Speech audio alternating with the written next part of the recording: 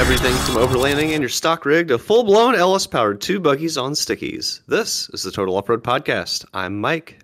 And I'm Derek, and this is episode 197. Of the Total Off-Road Podcast. Lucky number 197. We need to bring that back. 97 is the best year for many, many things. And by 97, I mean 1597. Just kidding. 1997. I don't know anything about 1597. I actually sucked at history. Yeah, I was going to say 1597 seemed pretty bad. Did it? I don't know. I don't know much about history either. No, but 1997 was such a great year for music. It was just a good year for a lot of things. The 90s were awesome, but mainly the music. Man, 97 was good. The Color and the Shape by the Foo Fighters. Oh, I just saw a recent Saturday Night Live where Foo Fighters were the musical guest. And of course, Dave Grohl was in some of the skits and he was hilarious. Oh man, I miss Saturday Night Live so much. It's only on Peacock now. Like we had Hulu and I used to have it. Now it's on Peacock. No, you can watch it on the NBC app if you watch like a bajillion commercials. Which is like watching old school TV. So okay, well, A, I didn't know that, and B, I'm going to start because me and Patty often talk about how much we miss Saturday Night Live. You should. I'm going to. Can't wait to watch that Dave Grohl episode. So good. And it's also got Nate Bargatze as the host. Not sure I know who that is. He's a stand-up comedian. I don't think he's acted much, but he's fucking hilarious. So good on him. He's the host and he's a stand-up comedian. Yes. That sounds like a good time. It was a good time. And then Dave Grohl's in some of it. And I'm just like, this is the best episode ever. I want that. You do want that. You should watch it. Gonna. That should the listeners. Yeah, watch some SNL. It's actually funny. I know that for years people were like, ooh, it's not as funny as it used to be. Well, it's good. Just watch it. It's fine. Yeah. I think the cast is like coming into their own too. That could be. A lot of them have been there a long time. Kenan Thompson's been there like an ungodly amount of time. He found his perfect job and he will never leave it. Good for him. He knows what he wants. Yeah, I mean, that's great. A lot of people, they move on. They say, this is just like a stepping stone for me to get my acting career. He's like, nope, SNL's the pinnacle. Kenan and Kel. Yep. Some Nickelodeon stuff, and then SNL for the rest of his life. Maybe some All That. Yeah, of course, yeah. I think all that was before Kenan and Kel. Oh, yeah, maybe. You might be right. Yeah. I remember enjoying that show. Derek, what are you drinking tonight? I've drank this before. I bought a bunch of them because I liked them a lot, but it's a very strong flavor. And so this is the last one. It took me a while to get through them all. It is a Dake beer. Very German sounding name. Dokkaebier. Kimchi sour with gochugaru and ginger. That sounds just terrible. Well, it is pretty good, but it's a strong flavor, and yeah, you can't drink like a bunch of them at once. So I'm going to turn off noise suppression. Hold on, here we go. And ooh, crispy. See, you like kimchi? All right, cool. Like when I'm eating kimchi, but kimchi and beer, no. And also sour beers, double no. It's not that sour. It's more kimchi-y. And it's good. God, I forgot how good these were. I don't believe you. Problem. I'm probably going to go buy some more. And then it'll be like, I don't want another one yet. But we'll see how I feel when I get to the end of the bottle or the can. See, that's the thing about sour beers. Everyone says like, oh, well, this one isn't that sour. Well, it doesn't matter. They all taste terrible. I wish that I could find one that I like, and I have been trying, but I've tried like 50 and I hated 50 of them. Maybe you just don't like sour things. I really don't. I don't like tart. It's not my game. So this one is like, this has more kimchi. It's got some ginger flavors in it than it is sour. So it's more like a bitey sour. You might actually like it. I mean, I do like kimchi, so I might be down.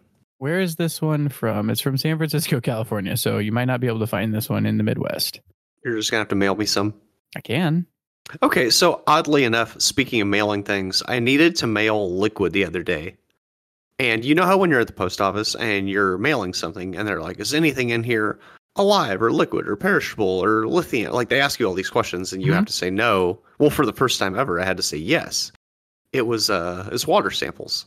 Like obviously that's liquid, right? And you're supposed to mail it. So Hmm. I always thought that you just weren't supposed to mail those things. And if you said yes, they were like, hey, mister, you're trying to break the law. But actually, that's fine. So anyway, I told them yes. And they're like, what is it? I'm like, it's water. And they're like, cool. And that was it. That was the whole thing. And I was like, why do you even ask? They're like, oh, we're just going to write on the thing that it's like liquid. So they They, prob- handle it nice. they probably I put was like, it like that's at the it? That's the only bottom. thing you do? Like, it doesn't cost any extra or anything. They're like, yeah, we're just going to like write liquid. And I was like, actually, I already wrote liquid on it. They're like, oh, thanks. We don't have to. Nice. So I'm anyway, if guessing they anyone like was, put it down at the bottom so that it doesn't ruin everybody's packages if it does leak. I guess that's a good point too. But either way, I always thought that you just couldn't, you actually can. I'm sure that alcohol is different because technically you're supposed to have someone over 21 sign for it. But whatever, right? Like But we've had you can do that. Like I bet if you mailed beer and you told them that it was what it's a liquid, it's beer, they'd be like, okay, we need a signature at arrival type thing, and somebody needs to be 21. It probably costs more because the signature I think costs more, exactly. So but you just, I think it's like $1 more. oh, that's not bad. I don't know. Maybe it's not though. I don't know anything about it. Whatever the case, I'm pretty sure that anytime that we've had beer shipped to us, it's always just been, here you go, good luck. Not water or not Yeah, liquid. I it's mean, or either it is liquid or it's not, but you don't say that it's beer, right? You're just like it's a liquid. mhm. Okay, have a nice day. Sody pop. Yeah, sody pop. I'm having a Three Floyds Robert the Bruce. It's a Scotch ale. It's tasty. I can get it here because we're fairly close to Three Floyds. That's awesome. Actually, I didn't know they had a Gro- Scotch ale. yeah, and it's year round, which is awesome. Hell For yeah. my birthday, when I went and picked up Growy to take him to Core, he had bought me a 6-pack of Three Floyds beer and a T-shirt. Wow. Is That's that was that awesome. So swell of nice. him? That's What swell a of him. I nice didn't get fella. you that. No, I mean, well, obviously, I was taking him to court too, so I mean, he was my shotgun, but still, Fair. that was nice of him to give me something for my birthday. I didn't expect anything. No one gets me anything for my birthday. I heard I was taking him to court for like Yeah, a I was split taking him second to before court. my mind processed that you were actually taking him to core. I'm his lawyer. Derek, of course, is gonna buy me something nice. He wants to win his case. Jeez, He wants you to be drunk because you're a better lawyer when you're drunk. I am so much better at arguing You're when like, I'm drunk. I object. Judge is like, what's wrong with you? Who are you? Are you even on the bar? Get this guy out of here.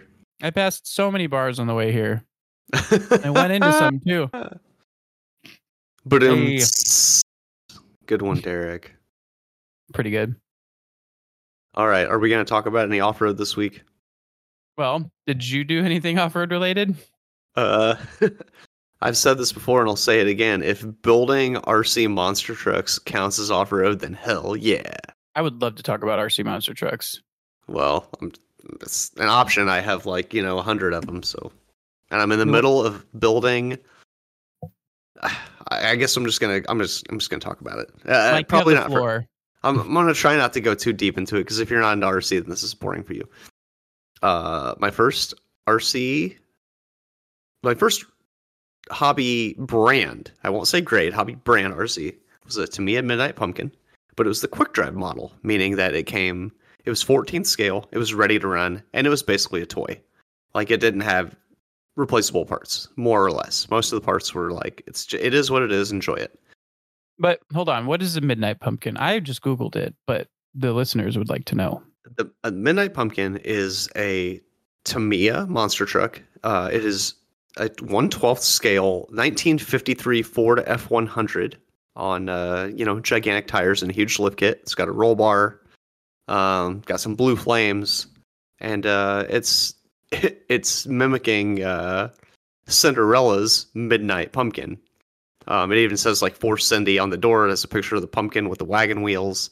And it's essentially, saying it's just a spinoff of, the Midnight Pumpkin. Like it's going to turn into a pumpkin at midnight. So Mm-hmm. anyway, super cool truck. Originally released in 1987. I think I got mine in the early 90s, but like I said, mine was the quick drive model. I never had the actual kit version. So for my birthday last year, or this year actually, Patty bought me a Midnight Pumpkin kit, which is great. They re-released it. Oh, Um, nice. yeah, the re-release, of course, is somewhat modernized. Not much. Most of the parts are still there. And so what I'm doing is I'm faithfully recreating the 1987 model with the re-release kit. All the parts that don't match, I have sourced, and I have had to find them all over the world. And I have gotten rod ends that were discontinued 20 years ago, and tie rods, and I found an old mechanical speed control and error correct electronics. And Dude, regardless, I'm building it to be a perfect replica of a 1987 Midnight Pumpkin. that's dope, and you're insane. I am insane. It's very expensive to do this. Yeah, I was like, I know that like parts are so hard to find, and it's like, okay, here's this like build your own kit, got modernized electronics. Like, I'm sure it does not have a mechanical speed control Of anymore. course not. Um, but that's still pretty cool to see. Like, you basically turn it back into an old school Midnight Pumpkin. I always thought mechanical speed controls were wild too when I was growing up. I'm like, because like I started getting into RC just as like they were on the out, and my buddy Jeff, the Spagler, he had a Losi XXT, I think. Did you Yep. actually work on it? You worked on it, right? He told me it You needed some offered. restoration, and I offered, but he never sent it to me. And actually, now Yeah. he lives around here, doesn't he? Yeah. Or He's run into Matt a couple times. So yeah, you should reach out to him. I Um, should. but that car had a mechanical speed control, and like we were in high school and we're like, oh, this is so cool. And I was like, but it was old. Like he had gotten it like early in his childhood and then let it sit. And so it was like, I think we needed to like, deoxidize the Yeah, you mechanical need to speed clean the control contacts. Yeah. because it's basically just like a progressive resistor, right? Mm-hmm. That like as the servo drives the little contact along, the resistance gets less and sends more power to the motor, right? Yeah. Essentially, that's how it works. Pretty neat. Yeah, it's Pretty neat. crazy. But they're obviously super inefficient, and they get hot, and there's a lot of moving parts. But they were cheap back in the day, and so if you bought a kit, you got a mechanical speed control. If you wanted to upgrade, you did an electronic one. Well, the newer Midnight Pumpkin re-release is made for an electronic speed control, and the tie rods that I had to source from all over the world have actually been beefed up, and the new ones are thicker, and the ball ends are bigger. But I was like, no, I want the weak originals. Give me the uh, original. I want the garbage. Yeah, exactly. So something kind of cool is because the parts trees are the same, you actually still get the mechanical speed control mounts with the re-release kit, which is great because I didn't have them and I would have had to find those. Mm-hmm. But I didn't, so that's wonderful. The only part I haven't been able to find is the little tiny rod that connects the servo to the mechanical speed control, which I think I could probably make out of piano wire, but I haven't crossed that bridge yet, so we'll see. That's cool. Yeah, I mean, you're insane, but it's actually pretty neat that you're doing that. I got to admit, I don't yeah, have I've the been. patience or the Ah, money. yes. Well, it's a slow process. It's just like anything. Often people think because I have 4 trucks, it means I'm rich, and I'm always like, no, I bought one truck at a time over many years, and I bought another truck. I've just had trucks for a long time. I didn't go out and just drop, like 30 or 40 grand on buying a bunch of old trucks. Like, And when you have an LS lowered 91, people will be like, "Dang, look at all that!" But you've let it sit without a motor in it for how long, Mike? I don't know, at least a couple of years. Yeah, you Yeah. moved with it not having an engine. Oh man, that was a bad idea. So many, like all the body parts I had to like move individually, and like some of them got scratched, and like that Oh, that truck's gonna sucks. need like a full paint job That before sucks. like all of a sudden, yeah, But it's gonna need. before you do that paint job, you should like go do some big smoky burnouts and like don't intentionally fuck it up, but like beat on it so you know that it's legit, and then make it pretty, and then just don't beat on it anymore. Yeah, I definitely need to go do some massive donuts in that thing once I get the LS going, which Yeah. I might. I have a coupon expiring at O'Reilly Parts in the next like week or so. I should really go buy those Lifter Valley O-rings so I can finish putting the engine back together. Yeah, you should. You should do that. Yeah, Do it tomorrow after work. I might. I mean, there's an O'Reilly on my way home. There's an O'Reilly Oh like yeah. right by my son's daycare. Like there's O'Reillys everywhere. Dude, no problems. Just go That's do the it. thing that's actually stopping me from getting that done is I need to buy Lifter Valley O-rings. How much did Lifter Valley O-rings cost, Mike? They're more expensive than you would think, but they're still pretty cheap. Like I'm thinking, okay, I need 8 O-rings. How expensive could it be? And you find out they're like $3 or $4 each, and I'm like, it's a fucking O-ring. But yes, I should just buy them. You should just buy them, especially if you Yeah, have a coupon. it's $5 off because I spent some money at O'Reilly. It'll Nice. pay for 1 O-ring. Yay! All right, before we get too far into the podcast, this is going to be the last time I say this. We're doing a Morphlate group buy. If you've Oh been living boy. under a rock, I think we've been doing this for 4 weeks. The deadline is December 15th. If you message me after December 15th, I'm sorry, you will not get to be part of the group buy. This should come out a few days before the 15th, just to give people some time. But yeah, the Morphlate group buy. We're very close to having 20 people. I think by the time this episode airs, we'll do some more posts, hopefully get that over 20 people. That means that we're at least going to have 20% off, which is great because if you missed out on the Black Friday sale, well, guess what? That's what the discount was. So you can take advantage of the Black Friday sale, not on Black Friday. If for some reason we have an inundation of people and we get to 30 total people, then we get 25% off. You may guess that is probably not likely because things have slowed down, but you never know. But you're basically guaranteed 20% off at this point. So everybody sign up. You can use it site wide. You can buy hose kits. You can buy compressors. You can buy tire repair kits. Pretty much pretty much everything on the Morphlate website. Or I think everything on the Morphlate website, not pretty much, is included in the discount. Eligible. Yeah, is eligible. What will happen is you will send me a message. I'll put you on a list. I'll email it out.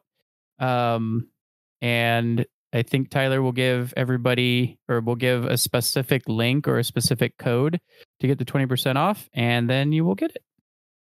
And you will get the stuff and you will be super happy. And so will I Tyler. will be super happy. So That's will for I. sure. Yeah, I'm Mike so and I will be happy sick. as well. So sick of not having a Morphlate. Yeah, me too. I took my Viair compressor with me to the racetrack when I raced the Mazda Laguna Seca, and it was great, but it was just using this like stupid like adapter that I had to make that was like bespoke to the. That made no sound at all. It came through. I heard it. Oh wow. Okay, cool. It was just quiet enough. So that's the beer you're drinking, right? Yeah, it's the Robert the Bruce. I was already drinking one, but now I'm having a second one. Yay. Yeah. Fuck, where was I? Morphlate group buy. How do you get in touch? Or how do you become part of the Morphlate group buy? You send me an Instagram message at dmanbluesfreak, or you send me an email at dmanbluesfreak@gmail.com, putting Morphlate group buy in the subject. Or you hit me up on Facebook at Derek Lassini. That is Lasini. And when you send me a message, make sure you include your email address, so that I can put you on the list and you can enjoy the heavy Morphlate discounts. Heavy, big, big and heavy. Hot big and heavy. And heavy. Ooh. Hot and heavy Morphlate discounts. You get you some hose kit. That sounds like a great plan, Derek. Oh, also, if you message me, I will do nothing and likely not see your message. So don't do that. Please don't message Mike. You will not get. It will not get to me, and you will not. You will get nothing. You lose. Yep, you will lose. Alternatively, we said you could email the Total Off-Road Podcast at whatever. Please don't. Or please not email. Don't. Not please don't. I think that Steve needs to do a like log in and just make sure nobody messaged it. It's much easier if you just Instagram message me directly. So yep. All right. We were going to talk about some stuff. Before we get into off-road stuff, I made progress on the Mazda. Oh man. What happened? I tore it apart completely. And I learned many things. What do you mean? What One. does torn apart completely mean? Like All like right, I you didn't. took it down to the rings? No, okay, fine. I didn't tear it apart completely, but I the the sticker on the license plate is about to expire, and I haven't gotten it registered in California yet because it wouldn't pass smog because it kept failing EGR. I tried replacing the EGR. I tried cleaning the EGR valve. That didn't work. I tried replacing the EGR valve. That didn't work. I tried with the replaced EGR valve cleaning the EGR crossover tube. That didn't work. That actually worked for a long time, like 70 or 80 miles. And I took it to the smog shop, and then it failed during scanning. Oh my god. Yeah, I was like, "Are you kidding me?" Like, I thought I finally fixed it. I tried seafoam down the intake, blah blah blah. Nothing fixed it. I got sick and tired of it for a while and just kept driving. Um, and I wanted to take it to Laguna Seca, which I did 2 Sundays ago. I don't know if we talked about it. I think we I think did we did. last It was week. Yeah. awesome. Bottom line, the corkscrew's sick. I definitely want to go back, and I will.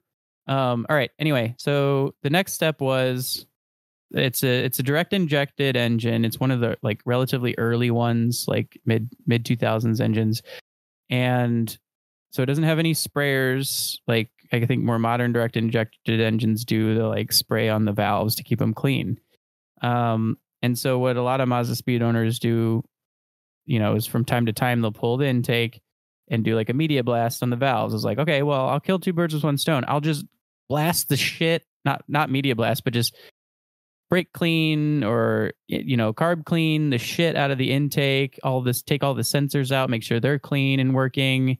Put it back together. Oh, and then media blast the valves, and then put it back together and cross my fingers and hope for the best.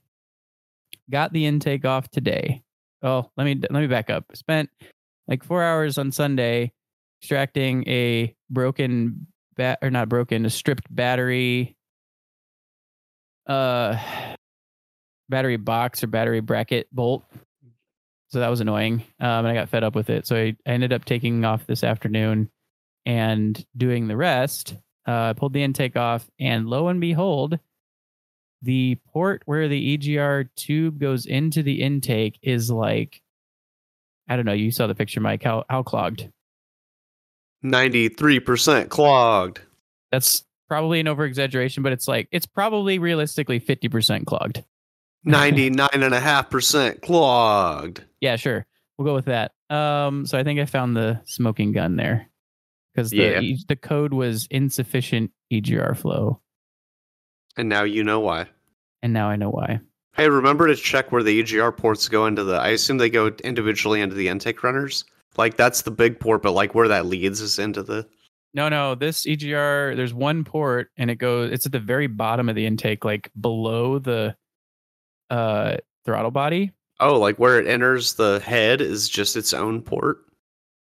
No. It's so the throttle body is down below at the front of the engine because it has a turbo at the back and there's a crossover tube. So throttle body's like midway up the radiator, and then the ports go up into the intake from the throttle body.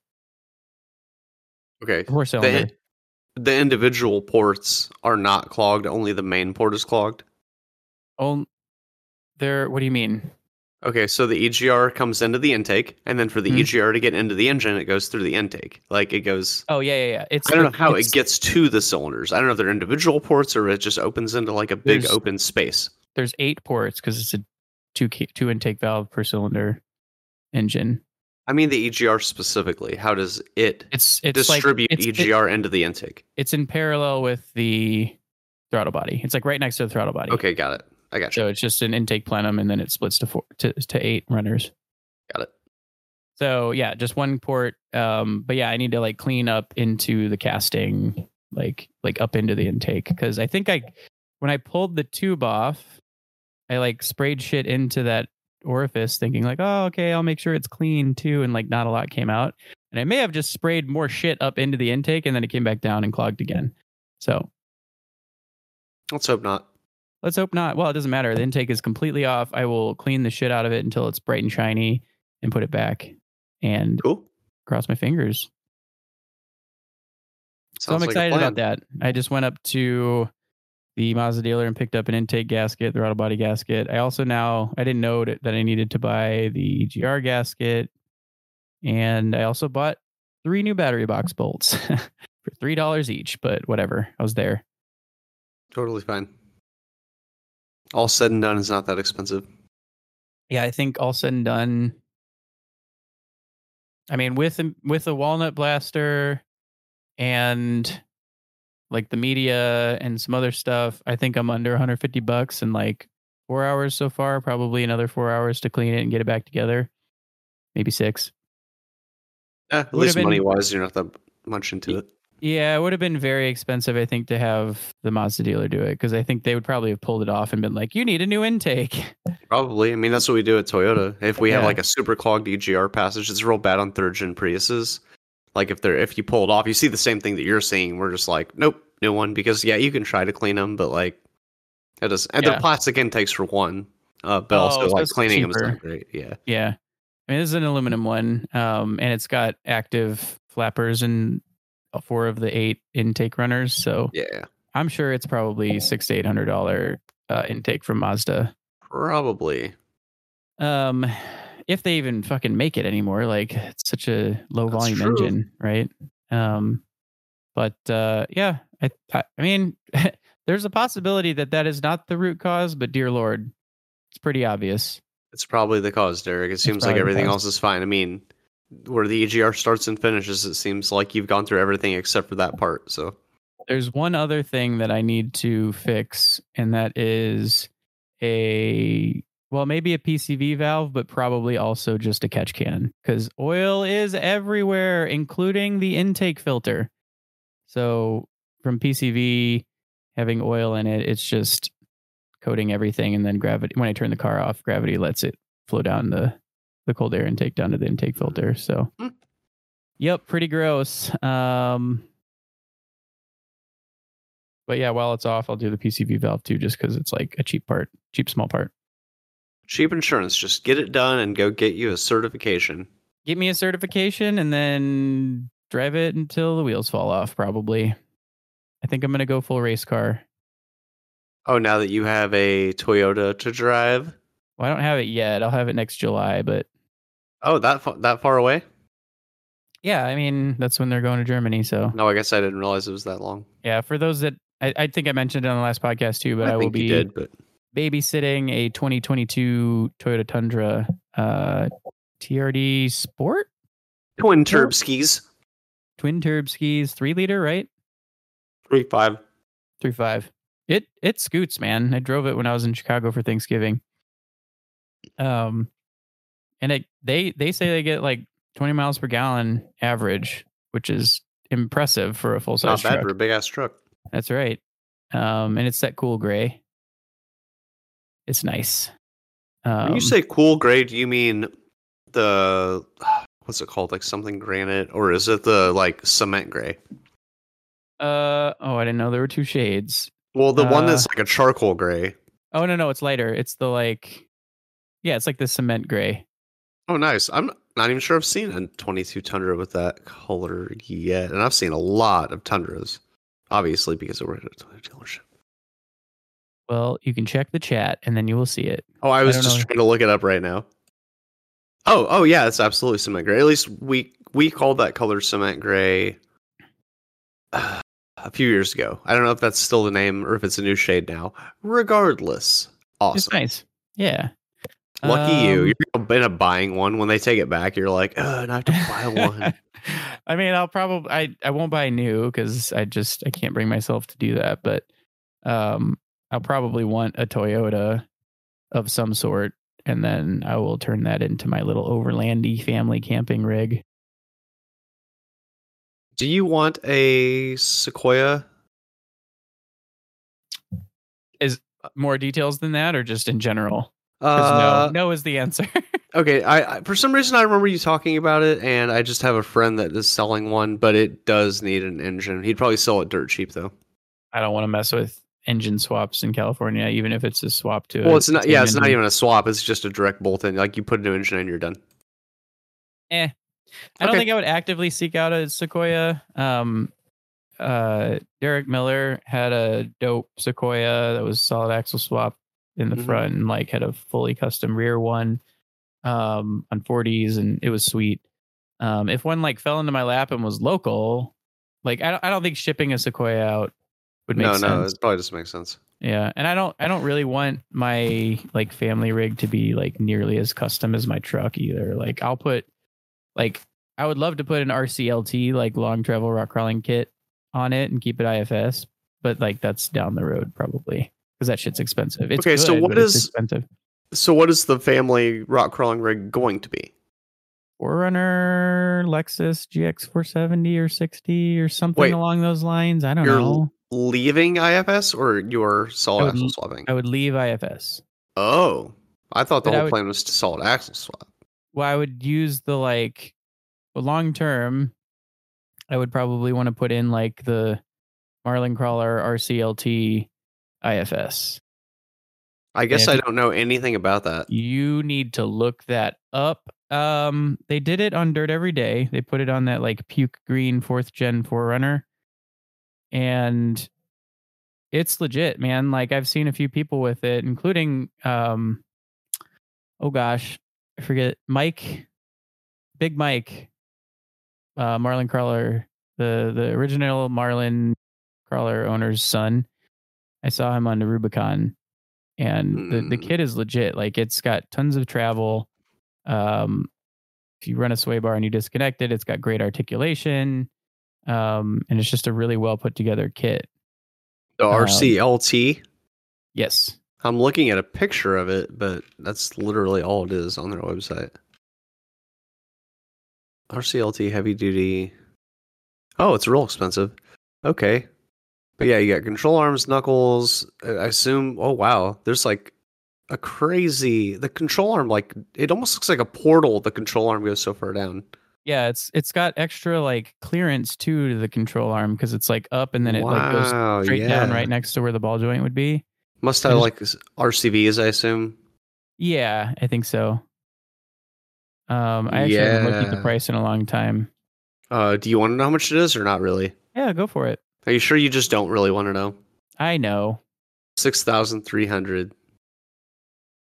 but it bolts in, Mike. It does bolt in. It That's bolts true. in. It maintains great ride quality. Not that you can't do that with a solid axle swap or solid axle, but I mean, like, it's legit.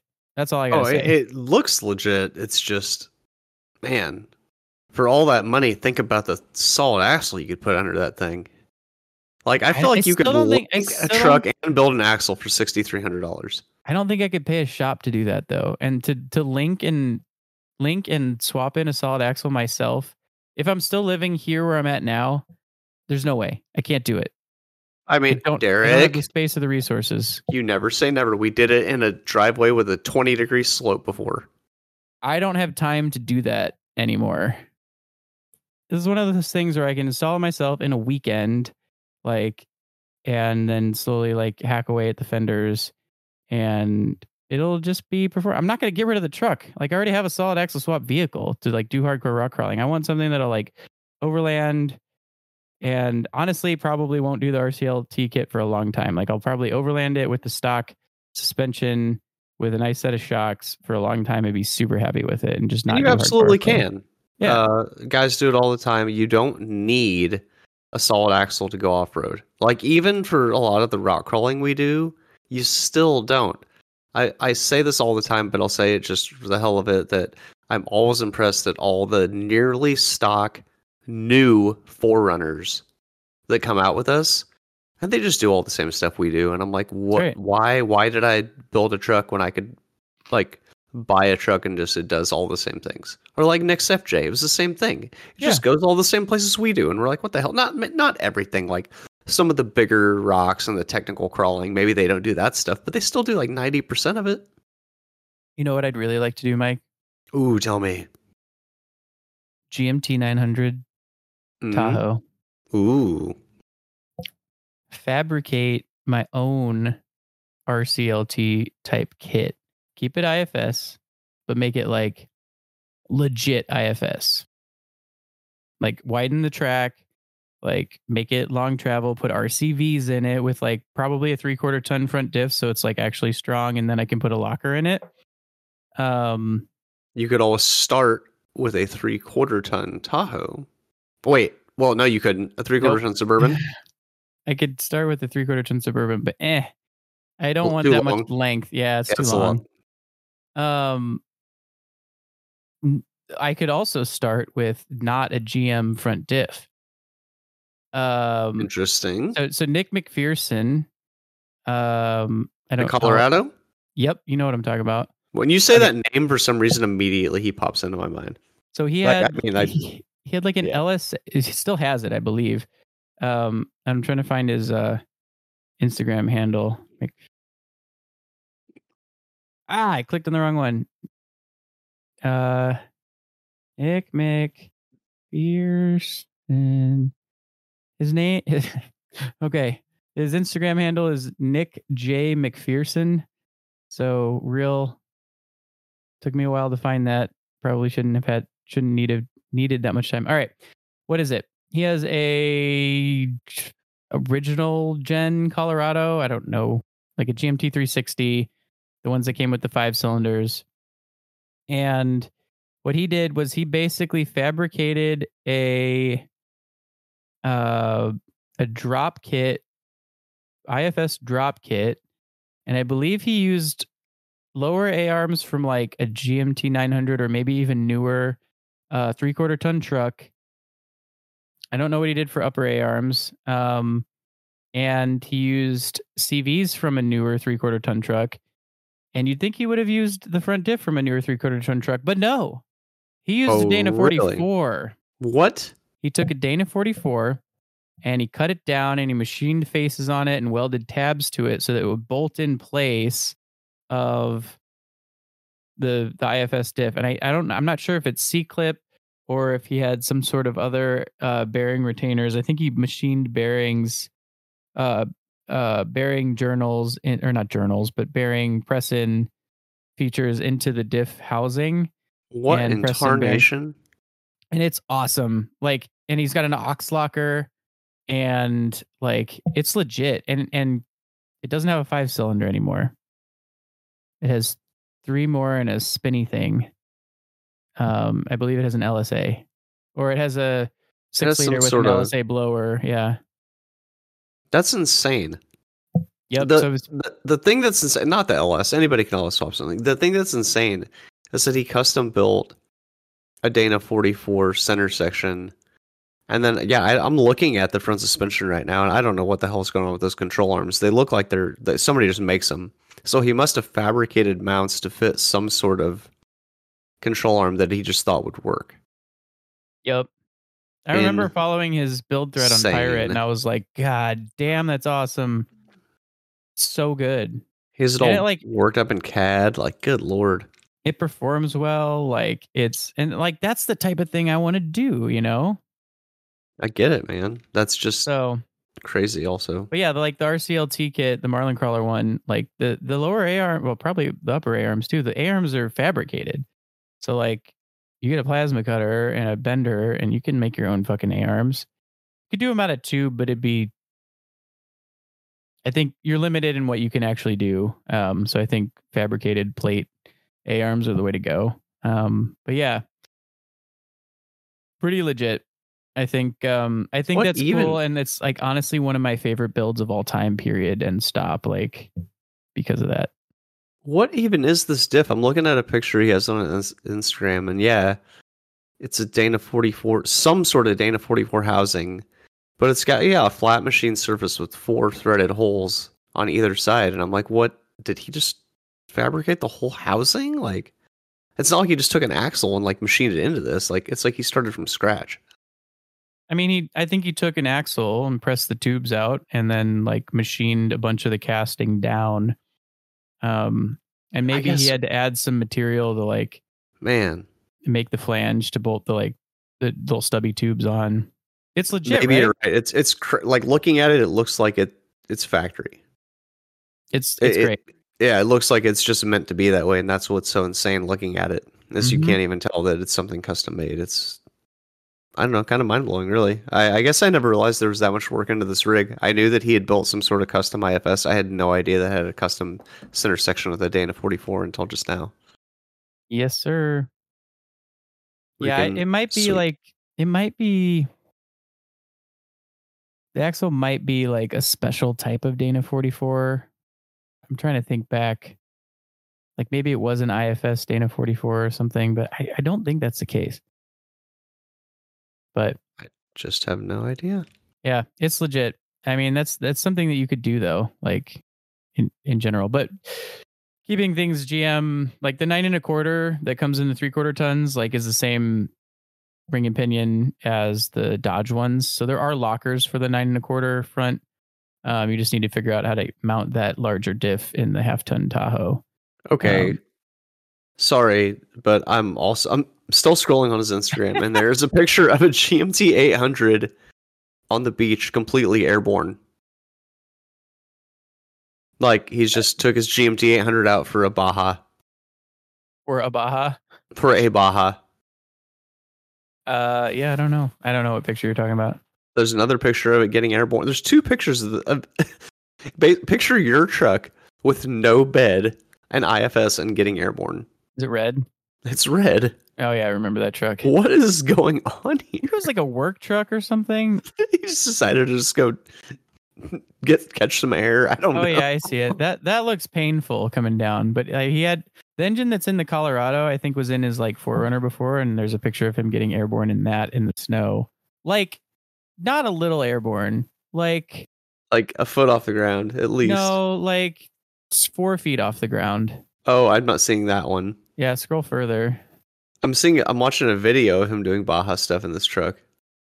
Yeah, he's legit. Anyway, Okay, anyway, so sorry. that would be my like ideal family like crawler thingy, or like overlandy, whatever. Um, but yeah, that's a lot of work and time, and I just don't have as much as I used to do this type of stuff. So Amen, brother. yeah, but Toyota stuff, yeah. I'm gonna have to listen to the Snail Trail podcast some more once I get this Tundra. Do they like all Toyota things, old and new? I know they like old stuff. I don't know if they like new stuff. If you like something with Toyotas and something with Toyotas and even something with Toyotas, you come to the right place. That's not Is how that the how that intro goes works? I don't know. exactly. It's close. I listen to them as much as I can, but it's not every episode, I have to admit. Sorry, Tyler and Jimmy. They listen to us. So I I feel don't bad even when I don't listen. listen. I don't listen to any podcasts. I occasionally listen to the Total Off Road podcast when I'm not on it, just to try to catch up and see what's going on. But I haven't even been doing that lately. I Time, really man. should. I really should. I know. I'm the worst. You should. It's pretty good. There's been a couple people that have tagged me in their like Spotify like top podcasts things because like obviously Snail Trail and Wheeling Wine and Whiskey beat us out, but sometimes we're number 3.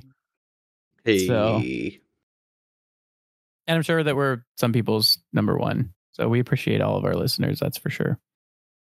we sure Yeah, we were going do. to talk about stuff, and I guess we kind of alluded to it, but not quite the same thing. Well, do we have enough time to keep talk about something real? Well, I can say that at least I got so a couple episodes ago, I'm sure I mentioned that I got fed up with my storage unit and brought I won't call it a unicorn, but like the very rare axle that I happened upon when I was in Illinois still back home. That axle is a GMT 400 dually axle, which is not that rare, but I think there was a certain spec of dually that had thicker housings, or maybe they all had it and I'm just naive, but this particular one, and I know because I drilled it to make sure, has half-inch to like 4-inch diameter, half-inch wall tubes that are thicker, like where it presses into the diff, and thicker where the spindle welds on their 3/4 wall there. Massive. It's also 74-inch, I think, wheel mounting surface to wheel mounting surface, which is a little bit wider than my current rear axle with the spacers. I think I'm at 72 on that, but like that's pretty close. That's weird that a Um, dually axle would be wider. I thought they were always narrower. dualies that have beds are wider because the inner tire needs to be at Oh, the it same still spot, needs but it to has that. meet the same. Yep. Yeah. But cabin chassis axles are typically narrower. That's what I'm thinking of exactly. It's a cabin chassis. Okay. Yep. Never mind. Carry on. I do think that this axle has exceptionally thick tubes for a non-cabin chassis axle, but I'm not certain. Either way, it's pretty sweet. My plan is to eventually swap the GMT 800 brakes over to it, and then also my leaf spring perches and anti-wrap bar and shock mounts over to it and put it under my truck. But that's a lot of work, and that damn slightly bent rear axle that's under my truck still keeps working. So I haven't done it, but it was out front of my house because the only way to get things to the backyard is like a 3 foot wide alleyway. And I was like, how am I going to get this thing into the backyard? And I was like, garden, not tractor, garden trolley, Garden cart? garden cart. Thank you. I bought a garden cart for $70 on Craigslist with the inflatable wheels and mounted that shit to it, and it worked fucking great. 450 pounds without rotors and brake stuff, I think, Good roughly. Lord. So you just set it on there with a hoist or something, or did you muscle it up there, or what'd you do? Floor jack. Okay. Like floor jacked it up, put big jack stands under it, slid the garden cart under it, put some wood blocking down to make sure it was stable, and then ratchet strapped it to the garden cart, and like not a single issue. Just even though it was rough and kind of leany, no problem. How'd you get it off? Kick it? I haven't taken it off yet. So it was like a few days ago. Man. So we'll test those tires, I guess, on that garden cart. Seriously. I'm not gonna leave it on there permanently, but Emily's out of town. And I was like, hey, do you have time to like, where do you want me to put this ugly thing? There's like 2 or 3 places where it's kind of out of sight. And then we just didn't have time before she left, so I'm like, I'll do it next weekend. Gotcha. But yeah, man, like it's a lot of work to swap that axle under, and the freaking one that's in the truck just keeps working. Hey, same boat, brother. I have a Dana 60 sitting around, and I'm like, well, that 44 just keeps working. Yeah, you got a lot of work to swap that on under too, like regear some axle. Yeah. Singular.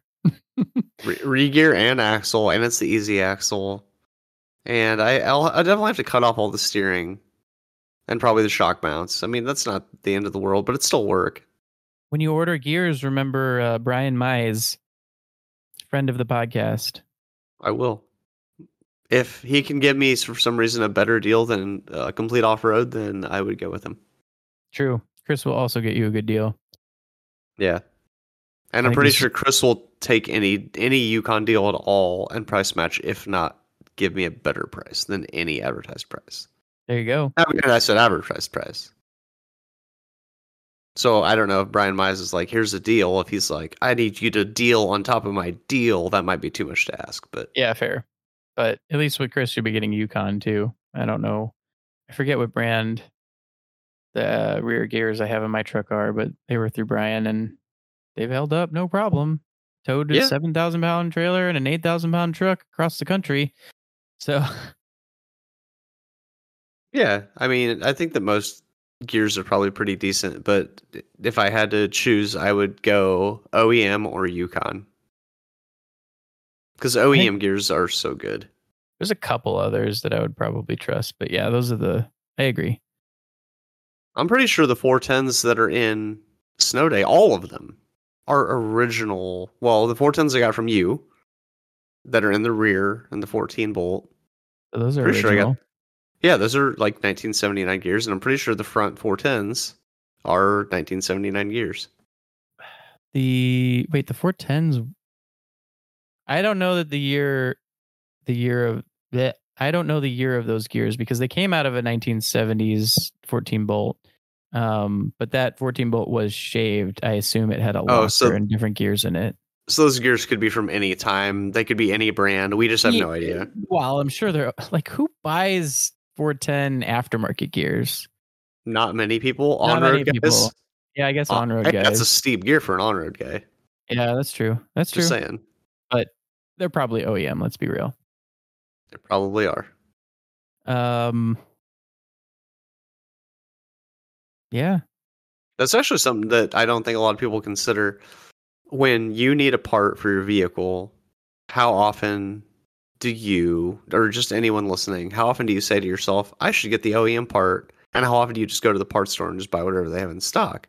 And I feel like for most of my life, I would just go to the parts store and get whatever they had. And then at some point, it dawned on me that I could just get the original part. And it is always better every single time, no matter what. Unless we're talking about an upgraded or aftermarket part that is different for a reason. Like, obviously, like the factory didn't offer a 40-inch tire, right? So you have to go Right. aftermarket. But I mean, when an OEM part is available, it's almost certainly the best part you can get. I mean, I'm going to circle us back to Nick McPherson's truck because those you saw the lower A arms, like they're cast aluminum.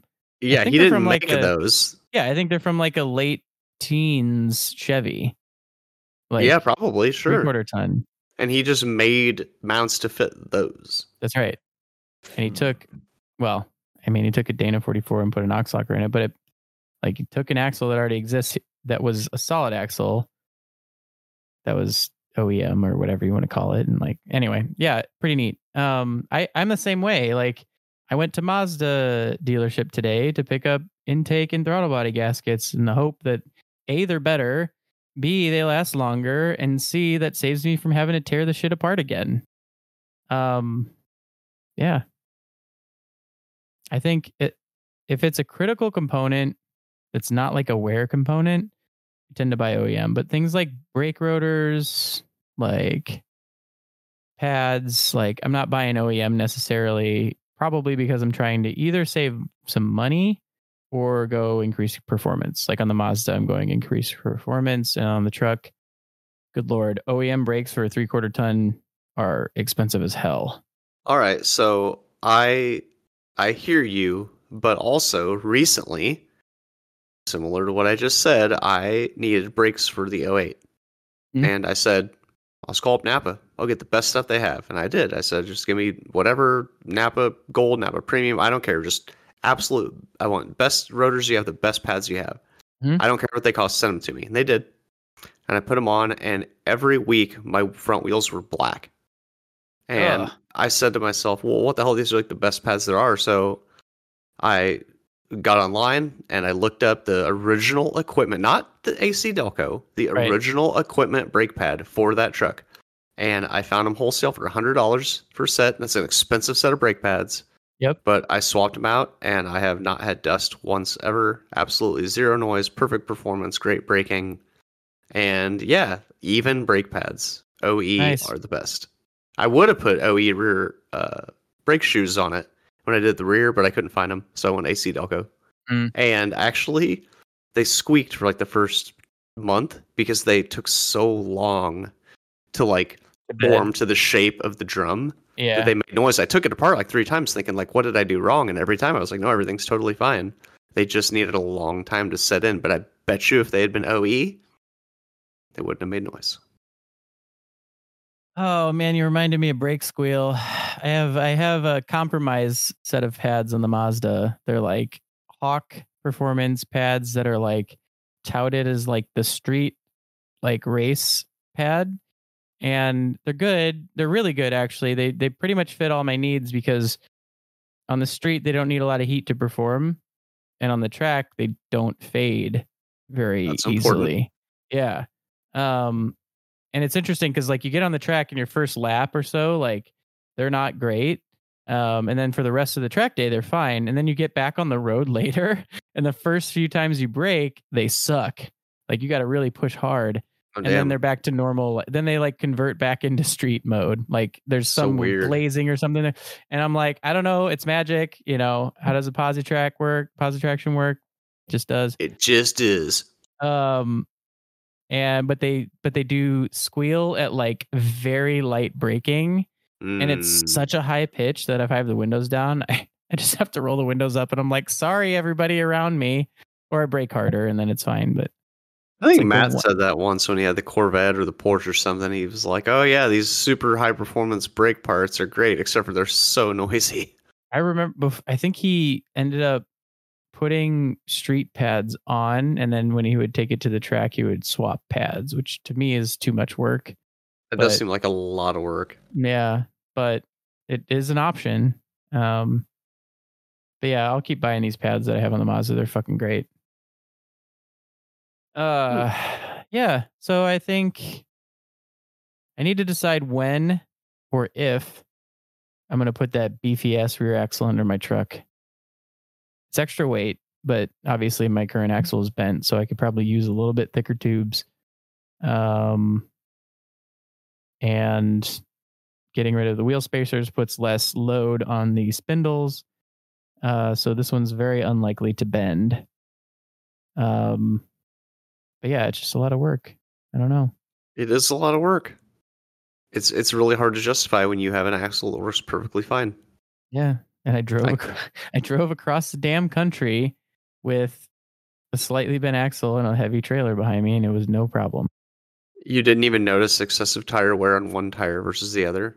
No, I think that was entirely 100% the like janky tie rod that we like. The reason why I found the bent rear axle was I went to Harlan with Growy and Connor, and I broke tie rod and had to do a trail repair, and it was crazy. And I like aligned it on a gravel road to the best I could, and drove all the way home, like however many 100 miles, 400, 500 miles or something. Um, and I had like really bad tire wear on the outside or inside, I forget which. On the front, um, and I thought that the rear was too. And so I started like, okay, the front's obvious. Like the tie rod had too much toe in or toe out. I don't remember. And then I started measuring the rear because I was like, the rears are messed up too. And it's like a degree negative camber and a degree or half, like three quarters of a degree towed in on one side. So it's been a little bit. Honestly, it could have been bent when I bought it. Maybe you just assumed that you'd been at that one time, but it's Yeah, possible you didn't because at all. that was like that was probably the hardest I had wheeled on it at, yet. I Yeah. remember specifically there was like a very slick climb littered with like basketball sized rocks, and there was nowhere to winch to, um, and nobody in front of me. So I was Oh, like, all right, let's see if we can get up this. And then if Connor or Growy need to winch to me, then they can. Um, and I like double low, like full foot to the floor, bouncing up this fucking like thing. Like it was a lot of weight, and yeah. So, but I've beat on it since, and it's not gotten worse. So I'm not convinced that it wasn't already been. I just have been dealing with it for yeah, maybe. 70,000 miles, 60,000 miles or so. Yeah. I get you. So regardless, swapping the axle, it's going to be a project, and you just have to figure out when's the time. You almost have to like schedule it. Say, I'm just going to do it. Because if you just keep Yeah. thinking about it, you're never going to do it. That's just how There that are goes. there are more pressing items. I need to rebuild all four leaf springs, fix the one that's bent. I actually I think I have a clue. No, I have a possible uh I don't know what to call it. Possible root cause. I have a hypothesis Okay. on what might be the weird rattle that I have when the truck is under a certain load and the torque converter engages. Oh yeah. I saw on the company I follow. I think it's called Bulletproof MP205 or hold on, let me look it up. 205. Oh, you kidding me? Instagram, you dumb. Okay, it's Bulletproof NP205, all one word, no underscore.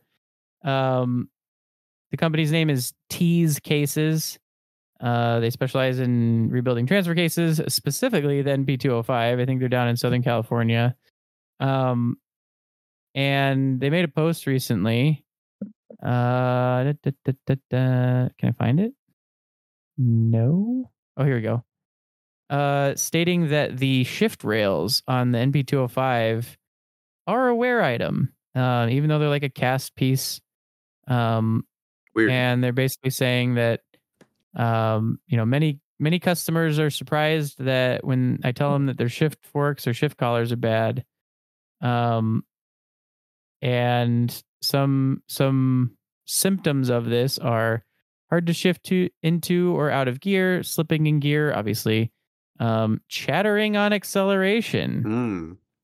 which is pretty descriptive of the sound I'm hearing. So Mm-hmm. I planned on pulling the MP205 out this winter and anyway to like go through it. I haven't done it in the last 4 years since I put the doubler in, just to make sure that everything's legit. Um, and yeah, the shift collars are like $25 a piece, which is insanely cheap. And transfer Um, cases are pretty easy to disassemble, so why oh, not, right? the MB205 is like I actually love rebuilding MB205s. I hate taking them out and lifting them up onto the Oh bench. yeah, it's crazy heavy, but They're yeah, so getting it heavy. apart, just like any transfer case, most of them are just pretty simple, It is down to rebuild an MP205. downright pleasant. It's all gears, right? It's all gears and bearings and flanges. Like there's Yeah, nothing else. They're very easy to rebuild, and apparently they're pretty cheap to rebuild too. cool. So I don't remember what my shift forks look like. I think I was like, it's an MP205. It's bulletproof. I don't care if there's any wear. So I have no idea how much wear there actually is, but like Off-Road Design sells a shift fork for $25. So I'll order two and rebuild the shit. Awesome. So that'll happen, but that is more pressing than the rear axle. I have a driveline vibe too, so I need to spend time swapping over my spare drive shaft just to see, figure out what the vibe is on my good drive shaft or my beefy drive shaft. And that'll do it for now. Let's get those 3 things done and then figure out how the truck is performing from there. Right. Yeah. Cool, man. I think we should probably call it. It's probably been at least an hour, right? You don't want to talk more about axles? It has been an hour. Nah, we should move over to the Patreon. It's getting pretty late over here in Indiana. Yep. That's right. Sheesh. Any last words? No, we got to talk about spa partners. Well, we don't need to mention Morphlakes. We talked about them quite a bit. Yep. We should mention Complete Off-Road for just about everything that your off-road rig needs. 563-583-5363. Ask for Chris. There's Crawler Off-Road for your recovery needs. I said that I was going to do a deal with Rick, and we agreed on it and everything, and then we just both kind of forgot about it. And I still don't have a synthetic winch rope for my trailer, but I really would like to have one because it is so irritating having a steel cable and a knotted and torn and tattered one to boot. Yeah, I need to get a 10-foot tree saver thing. Man, everybody needs one of those. They do. All right, who else?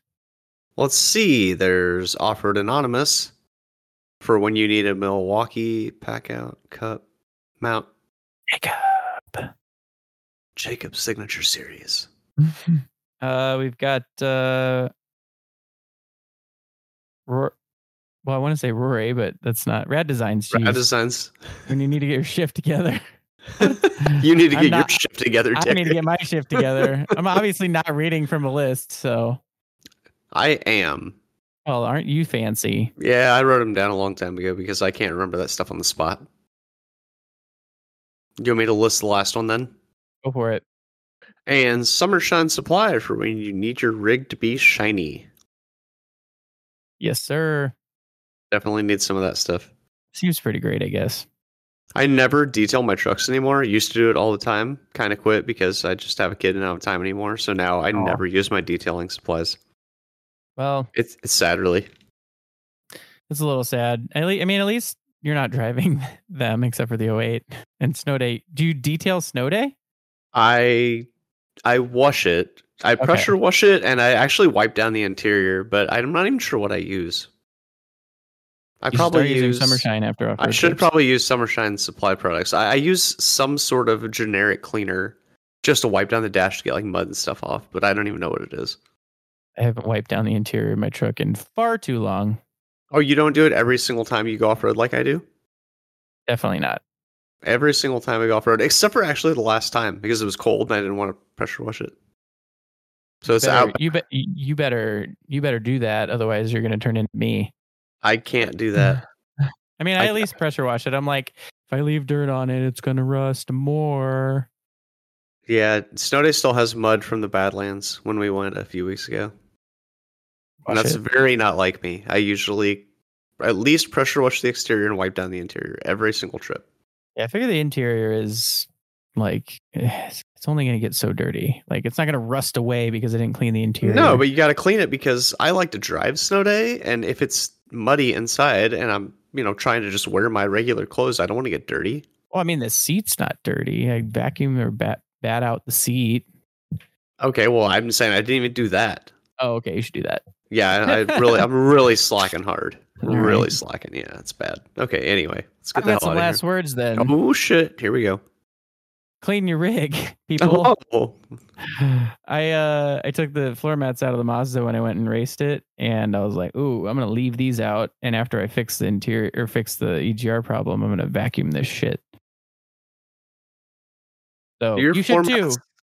Do your floor mats attach to the Mazda? They have like little clippy doos. Or WeatherTechs, so one of them does. The passenger side doesn't though; just pulls out. Okay, I was just asking because in a racing situation, it would be a real shame if your floor mat got like stuck underneath one of your pedals. That's why I pull them out, even though they clip in. But I'm like, it's not worth it. Yeah, I get it. For like 2 hours total of driving, I can take them out. Totally fine. All right, that's it for episode 197 of the Total Off-Road Podcast. Thanks for listening, and we will catch you on the trail. Bye-bye.